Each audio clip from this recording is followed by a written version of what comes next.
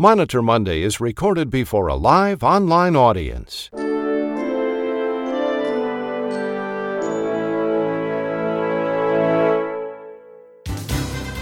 This is Monitor Monday for February 7th, 2022. Here's today's rundown. Is it the 2 midnight rule or the 3 midnight rule? Was the patient admitted as an inpatient or placed in observation? These and many more questions are being asked daily of physician advisors. Dr. Elizabeth Quinn will report on the upcoming National Physician Advisory Conference hosted by the American College of Physician Advisors. Also today, third-party Medicare contractors appear to be following their own rules, not the regulations from CMS. We'll learn about the rampant disregard for regulations during our nationwide audit dragnet. We'll also hear from legislative analyst Matthew Albright, Dr. Ronald Hirsch, and senior healthcare consultant Tiffany Ferguson reports on the social determinants of health. Now here's the publisher of RAC Monitor and the host of Monitor Monday, Chuck Buck. Good morning, everybody, and welcome to Monitor Monday. As we come on the air this morning, we have good news for seniors. Come this spring, Medicare will cover the cost of at-home COVID-19 tests. This one, a government loophole, kept many seniors from accessing a free health insurance benefit that was available to those who had private health coverage. And finally, news for sports fans. If you're planning to attend the Super Bowl next Sunday in Los Angeles, you'll be required to have a face covering at the game. You'll also need to show proof that you've been vaccinated or recently tested negative for the coronavirus. We have much news to report, and we begin this morning with Dr. Ronald Hirsch, who is making his Monday rounds here on Monitor Monday. Monday Rounds is sponsored by R1 Physician Advisory Solutions. Here now making his Monday rounds is Dr. Ronald Hirsch. Well, good morning, all. After a couple weeks of frenzy, things have slowed down a bit. But there's always something to talk about. And occasionally, it's fun just to grab some popcorn and watch the show. Now, today's theme is retaliation. I don't think anyone is surprised there's a lot of tension between providers and payers. Payers collect premiums and want to do everything possible to retain as much of that money as possible. And providers, they want to be able to provide whatever care they want and to be paid for it at whatever rates they determine. And clearly, the healthcare system has demonstrated that both of these things cannot coexist. As we've discussed here, the No Surprises Act was a result of this disagreement, with doctors going out of network and charging high prices, leaving patients with large bills. Unfortunately, the law as it's written is terribly skewed in favor of insurance companies, and as we've heard here, protests are ongoing. COVID-19 has also brought out the worst. For many months after the release of the vaccine, United Healthcare was underpaying providers for administering that shot. It wasn't a small error, it was over 1.6 million claims. And if anyone thinks that was simply an oversight, I'd think again. And the headlines were not very kind to United Healthcare. And now, the American Health Insurance Plans, the advocacy organization for payers, of course, has retaliated and publicly accused providers of price gouging, charging higher than appropriate rates for COVID-19 tests. And then, last week, a very interesting report was released entitled HCA, Higher Healthcare Costs for America. This was a 58-page report published by the Service Employees International Union. The SEIU is the labor union that represents many types of hospital workers. In this report, which includes 184 references, SEIU accuses the for-profit healthcare system, HCA, of admitting patients when admission was not indicated. Now, I would not go read this whole report. They totally mess up the whole observation versus inpatient admission issue, and they actually refer to a 2006 reference about payments for admission. But their contention is that HCA, as a policy, tells their ED docs to hospitalize more patients, and as a result, they are committing fraud. Now, does SEIU have a case here? Well, I have no idea. But what intrigues me is why this union so vigorously went against HCA. Many unions have investment accounts, so maybe it is money, and they're playing the activist investor that wants changes in the company. Maybe their members get hospitalized more, so this is altruism, and they're trying to keep their members' out-of-pocket costs down. But the real reason seems to be simply retaliation. Early in the pandemic, SEIU called out HCA for furloughing workers while paying their CEO $27 million. And then in July last year, workers at an HCA hospital in Missouri actually voted the union out of the hospital. You mess with me, and I'll mess with you. Maybe it's just the American way. Too bad we all can't just get along. Thanks, Chuck. Back to you. Thank you, Dr. Hirsch. That was the Vice President of R1 RCM, Ronald Hirsch, MD. Dr. Hirsch was making his Monday rounds here on Monitor Monday. Here now with the Monitor Monday Risky Business Report is healthcare attorney David Glazer. And David, what could be risky this morning? Well, Chuck, it's the risk of trying to save money by skipping the step of asking a lawyer before you choose to make a refund. So I was talking with a client in the desert southwest about a problem recently, and as part of it, I just happened to mention how people often mistakenly believe that signatures are required at times when they're not. The client noted that my remark was timely because they were just about to refund money for services by two professionals who had not signed their charts. In one case, the professional had left the practice, and in the other unfortunate case, the professional had died. The organization wasn't planning on checking with legal counsel because it seemed unnecessarily expensive, and they assumed a refund was required. But when I mentioned it, we had a short conversation. It was fortuitous. While it's true that our conversation will cost them a couple of $100s, it was well worth it. They avoided thousands of dollars in refunds. If spending $200 save you thousands, even 10% of the time you do it, the expense is well worth it. So why did I tell them a refund wasn't necessary? Let me begin my analysis by saying that nearly every RAC and MAC assumes that there's a signature requirement, and fighting with them about it is a pain. So I strongly recommend having all charts signed, or all charts signed, I guess, too. So this is the quintessential situation where it's easier to accede than fight. But that said, it's also rare that there's going to be a situation where I would decline to bill or would refund because of a missing signature. Now, as part of the fee schedule a couple years ago, CMS inserted regulatory language in 42 CFR 410.20E, that's E as in Edward, that they thought loosened the signature requirement. Unfortunately, I believe they were wrong because prior to that provision, there was almost no signature requirement that was a condition of payment. Now, I should clarify that there are conditions of participation for hospitals and ASCs and the like that often require charts be signed. But as we've discussed many times, conditions of participation aren't conditions of payment. And so a missing signature may get you cited by Medicare. It doesn't require the physician or supplier to refund the money. So let's examine that new provision. It says, medical record documentation.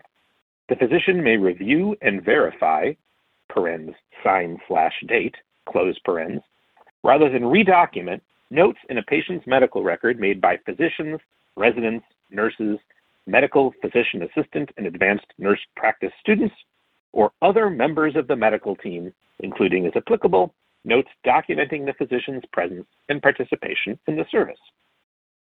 That indicates that a professional can adopt another professional's note by co-signing it. The new rule does allow someone to argue that physicians are supposed to sign documentation recorded by other professionals, though I do want to emphasize the provision says a physician may review and verify rather than must review and verify. But whether or not the rule requires a physician to sign documentation by others, it most certainly is not an explicit signature requirement for the physician's own note. It only applies in situations where the physician is verifying someone else's documentation. Here, the professional recorded their own documentation. The notion that a signature is required to verify a note seems quite silly to me and is certainly not required by any other regulatory provision. I want to close by covering a related topic. On Friday, Linda, a listener from Texas, emailed me to report that her MAC, WPS-GHA, recently told them that it would never be appropriate for someone to document on behalf of a physician. Now, I wasn't on the call, so I'm trusting that Linda is accurately reporting this conversation, but I have to say my own experience suggests that she is. I hope not, because good grief, that would be so blatantly wrong even. So I've already read 41020E that explicitly permits a physician to adopt another professional's documentation. Linda astutely quoted that back to the MAC. But even without that, have they never heard of a transcriptionist? There is nothing that says only a physician can document in a medical record, and such a requirement would be a name. So thanks to Linda for challenging the MAC and for taking the time to share this with me and thereby with you. Now, a plea to CMS. In the last week, I've done 2 stories about government contractors blatantly misapplying the law. I hope that CMS will step in and take corrective action. It isn't fair to hold the healthcare industry to a higher standard than it holds contractors. And right now, it's apparent that contractors have significant problems. So returning to my opening point, when you plan to refund, checking with a creative health lawyer is money well spent. You don't need to refund when a professional has failed to sign their own note. This is a situation where you want to disregard the advice of Billy Joel, who tells you, "Don't wait for answers, just take your chances. Don't ask me why." You're certainly welcome to do it, but it might unnecessarily cost you. I'd flip it. Wait for answers. Don't take your chances, and most certainly ask me why. Back to you, Chuck. Thanks, David, very much. That was healthcare attorney David Glazer. David is a shareholder in the law firm of Frederickson and Byron in downtown Minneapolis. Don't ask me why.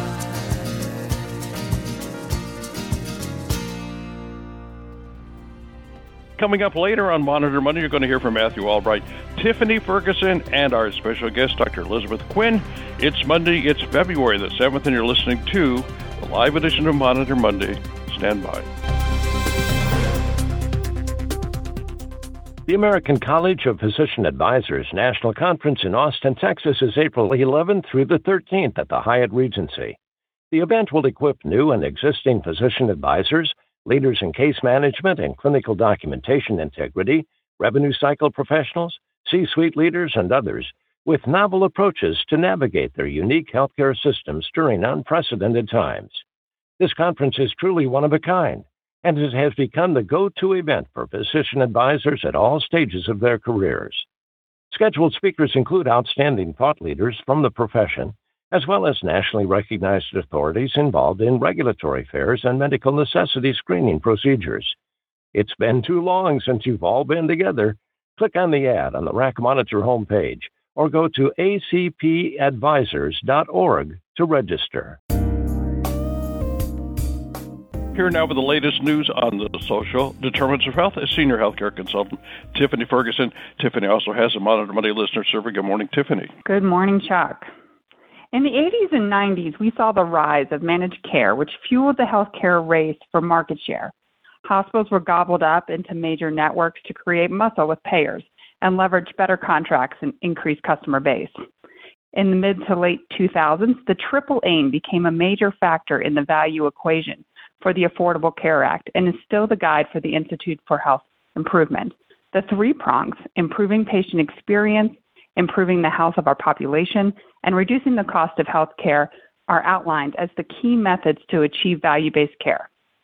In 2014, we saw a new prong, coined the quadruple aim. The 4th component states that without acknowledging for physician and healthcare employee satisfaction, the triple aim is unachievable. This point still holds true today, as we see how burnout and the occupational trauma of our healthcare workforce can easily lead to medical errors and not the best customer experience. It's hard to give when you have nothing in the tank. The significance of this aim was not the need for another component, but that the marketplace must consider its providers when determining the value of healthcare provided. Today, the new ask is for the quintuple aim. The quintuple aim excelled out of the last 2 years, as we must no longer ignore health disparities. The argument is once again that without the requirement for health equity, we will not achieve our value proposition of right care, right place, at the right cost. The quintuple aim requires a dedicated practice to evaluate marginalized populations in your community when considering how health care is delivered.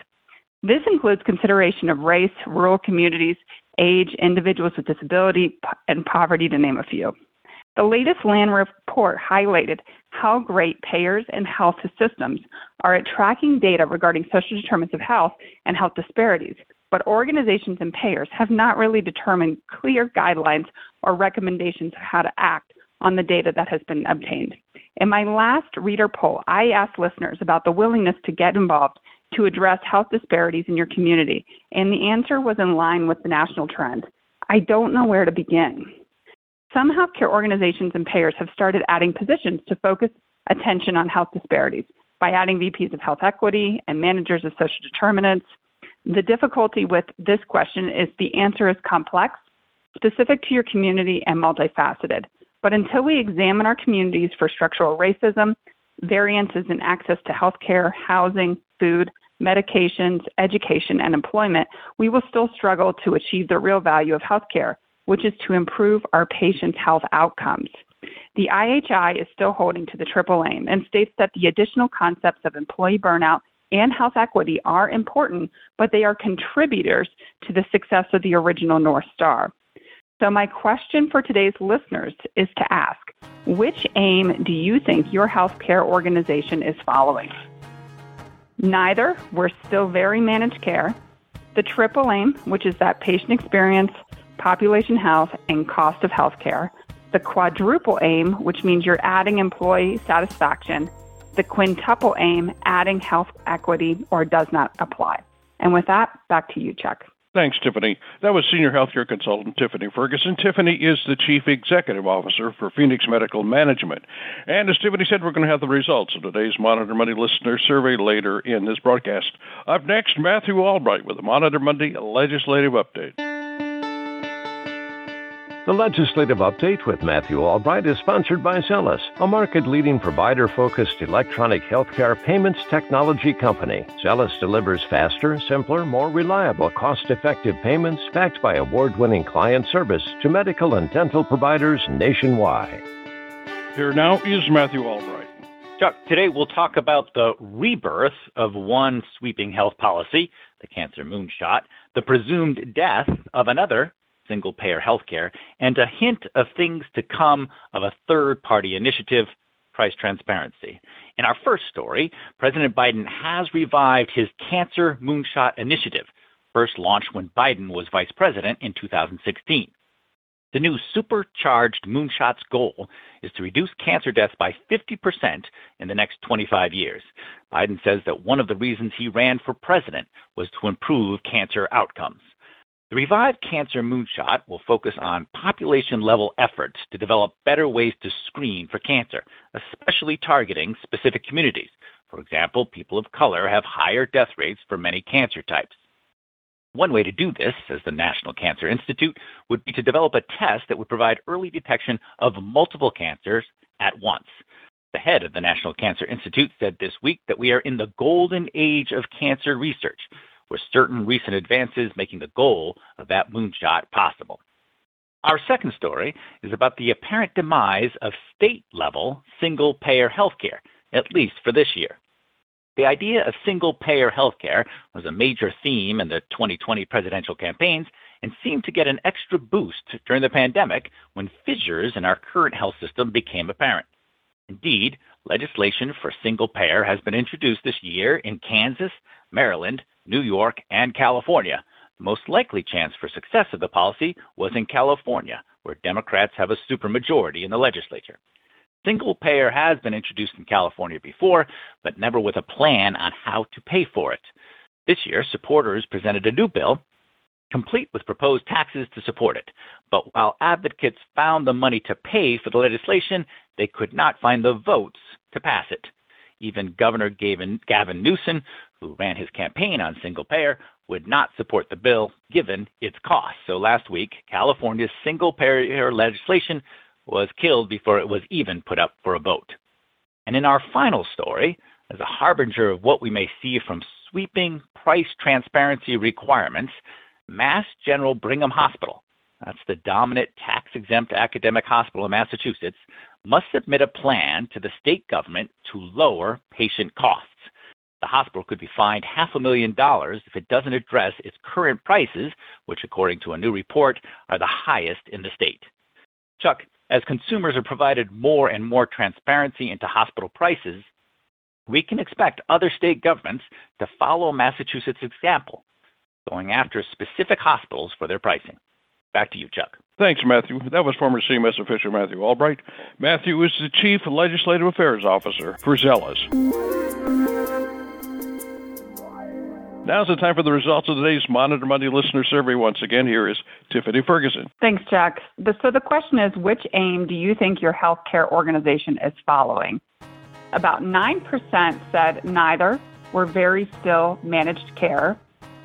21% said they are following the triple aim still. About 24 is the quadruple aim. And I have to say, I love to see this, that the majority are following the quintuple aim, adding some version of health equity into the equation. And about 20% does not apply. So just great to see we're moving in the right direction and taking that consideration. Thanks, Chuck. Back to you. Thanks, everybody, very much for your survey. Coming up next, is it the 2 midnight rule or the 3 midnight rule, inpatient or observation? We're going to have a report on the role of physician advisors when we return. This is Monitor Monday. Stand by.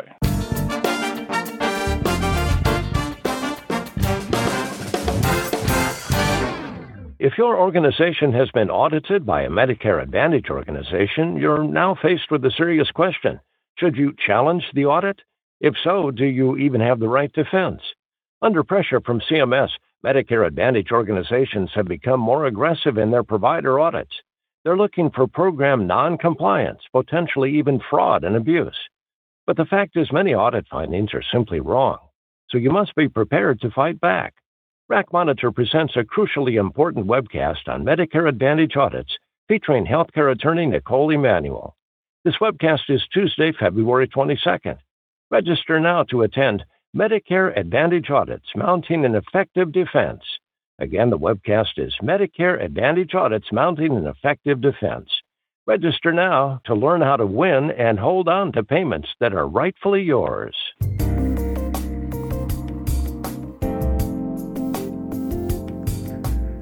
As we mentioned at the top of the broadcast, physician advisors are frequently asked to help their facilities navigate the complex and oftentimes confusing regulations from CMS.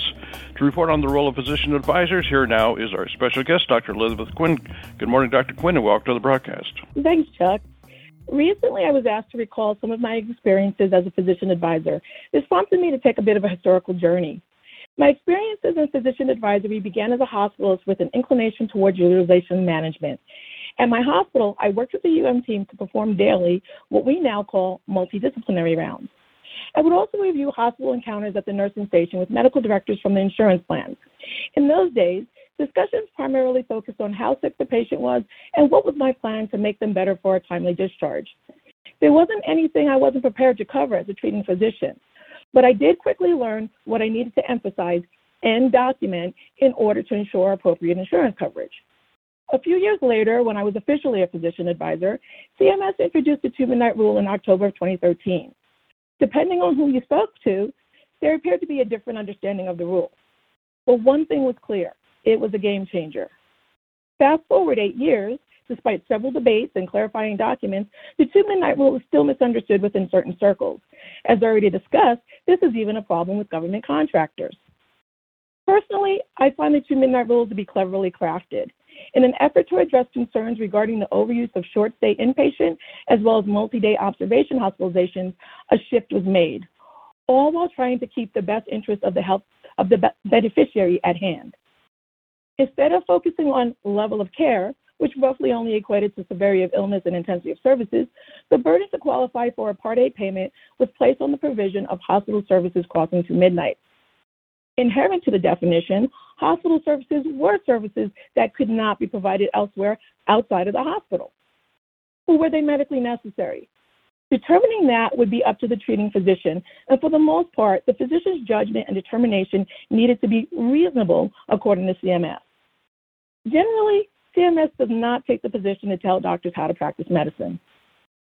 The trinity of the 2 midnight rule consists of physician judgment, hospital services, and 2 midnight. From these 3 points, the 2 midnight rule is built with layers of explanations, exceptions, and expectations added. Physician advisors continue to be the de facto clergy within healthcare institutions, monitoring and implementing appropriate use of the 2 midnight rule. In addition to the 2 midnight rule, managed care plans created another shift for providers and payers. Here, too, the physician advisor would play an essential role with both regulatory and financial value.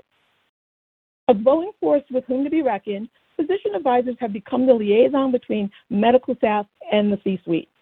In many institutions, the physician advisor is a physician leader, if not an executive leader, aligned with CDI, care coordination, revenue cycle compliance, quality, and risk management. The rich history and evolution of the physician advisor is why it was important for our ACPA conference team to choose the NPAC 2022 theme, Exploring the Spectrum, Leadership through Collaboration and Diversification. Physician advisory continues to rapidly grow and diversify through a variety of collaborative efforts. NPAC 2022 presents a cross-section of categories, including professional leadership, regulatory and financial strategy, CDI, pediatrics, and now evolving roles for the physician advisor. Much like pediatrics became a physician advisor area of specialty, we expect the same to happen for other areas such as behavioral health, pharmacy, and more. The future is bright for the physician advisor, and I hope everyone will join us in Austin, Texas, April 11th through 13th, to look through that prism and explore the spectrum together at NPAC 2022. Thanks so much. Thank you, Dr. Quinn.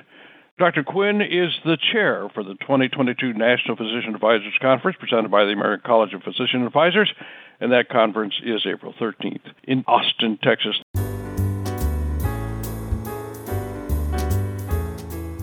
David, let's take a look at some of the questions. We've got a couple of minutes. First is the classic, can you give us the citation again?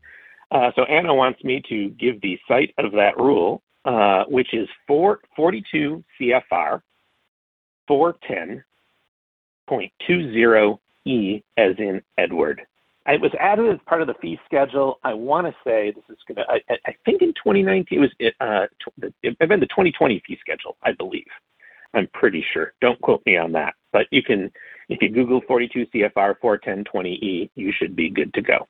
I'm going to put out a request to our audience, which is I am wondering if other folks are noticing issues with contractors completely misapplying the rules.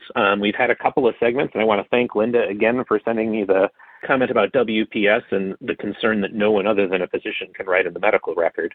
And I think the only other thing I will toss out to the whole crew, does anyone have a good contact at CMS that they would turn to when they've got an issue with a contractor? I know I don't. And so I'm just going to float it out there. Ron, Matthew, see if you've got anyone you turn to when you've got a frustration with contractors disregarding the rule. And Matthew, would you go to the regional office or would you go to Baltimore? I think I'd go to Baltimore, but I don't have a contact. You know, I know of and they're starting to promote it a lot with the No Surprises Act, of a complaint and arbitration thing that you can go through that they're offering providers. I can look it up for next week, but again, that's not a good contact that could actually get things done. That's just going through the formal process of arguing something. So I don't have anybody. Ron, go ahead. First of all, if it's a single topic where you can figure out who the CMS subject matter expert is, which is often indicated within the regulations or the rules when they publish them on the Federal Register, that'd be the person to go to. But I think in general, going to the regional office is going to create that paper trail that you really want, so that if it becomes a recurrent problem, you can go back and show your work and make people aware that you've made this an issue and that you have notified people and it has become a recurrent pattern. Heidi is saying that CERT auditors have recently denied claims for not having daily radiation oncologist signatures. So that's an interesting, it's a good comment, and I will drop you an email, Heidi, but I'd be very curious as to what their thinking is. It sounds like, and especially CERTs are specifically told to generally not deny things for lack of a signature. So I'm curious about that. That is definitely one worth looking into. David, I want to thank you very much for that response, and stay tuned. We'll have more information later. That's going to be a wrap.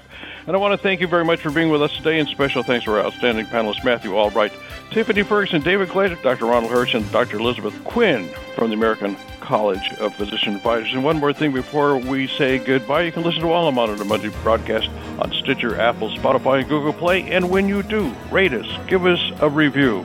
Until next Monday, I'm Chuck Buck reporting for Monitor Monday and RAC Monitor. Have a great week, everybody. Monitor Monday is a presentation of RAC Monitor.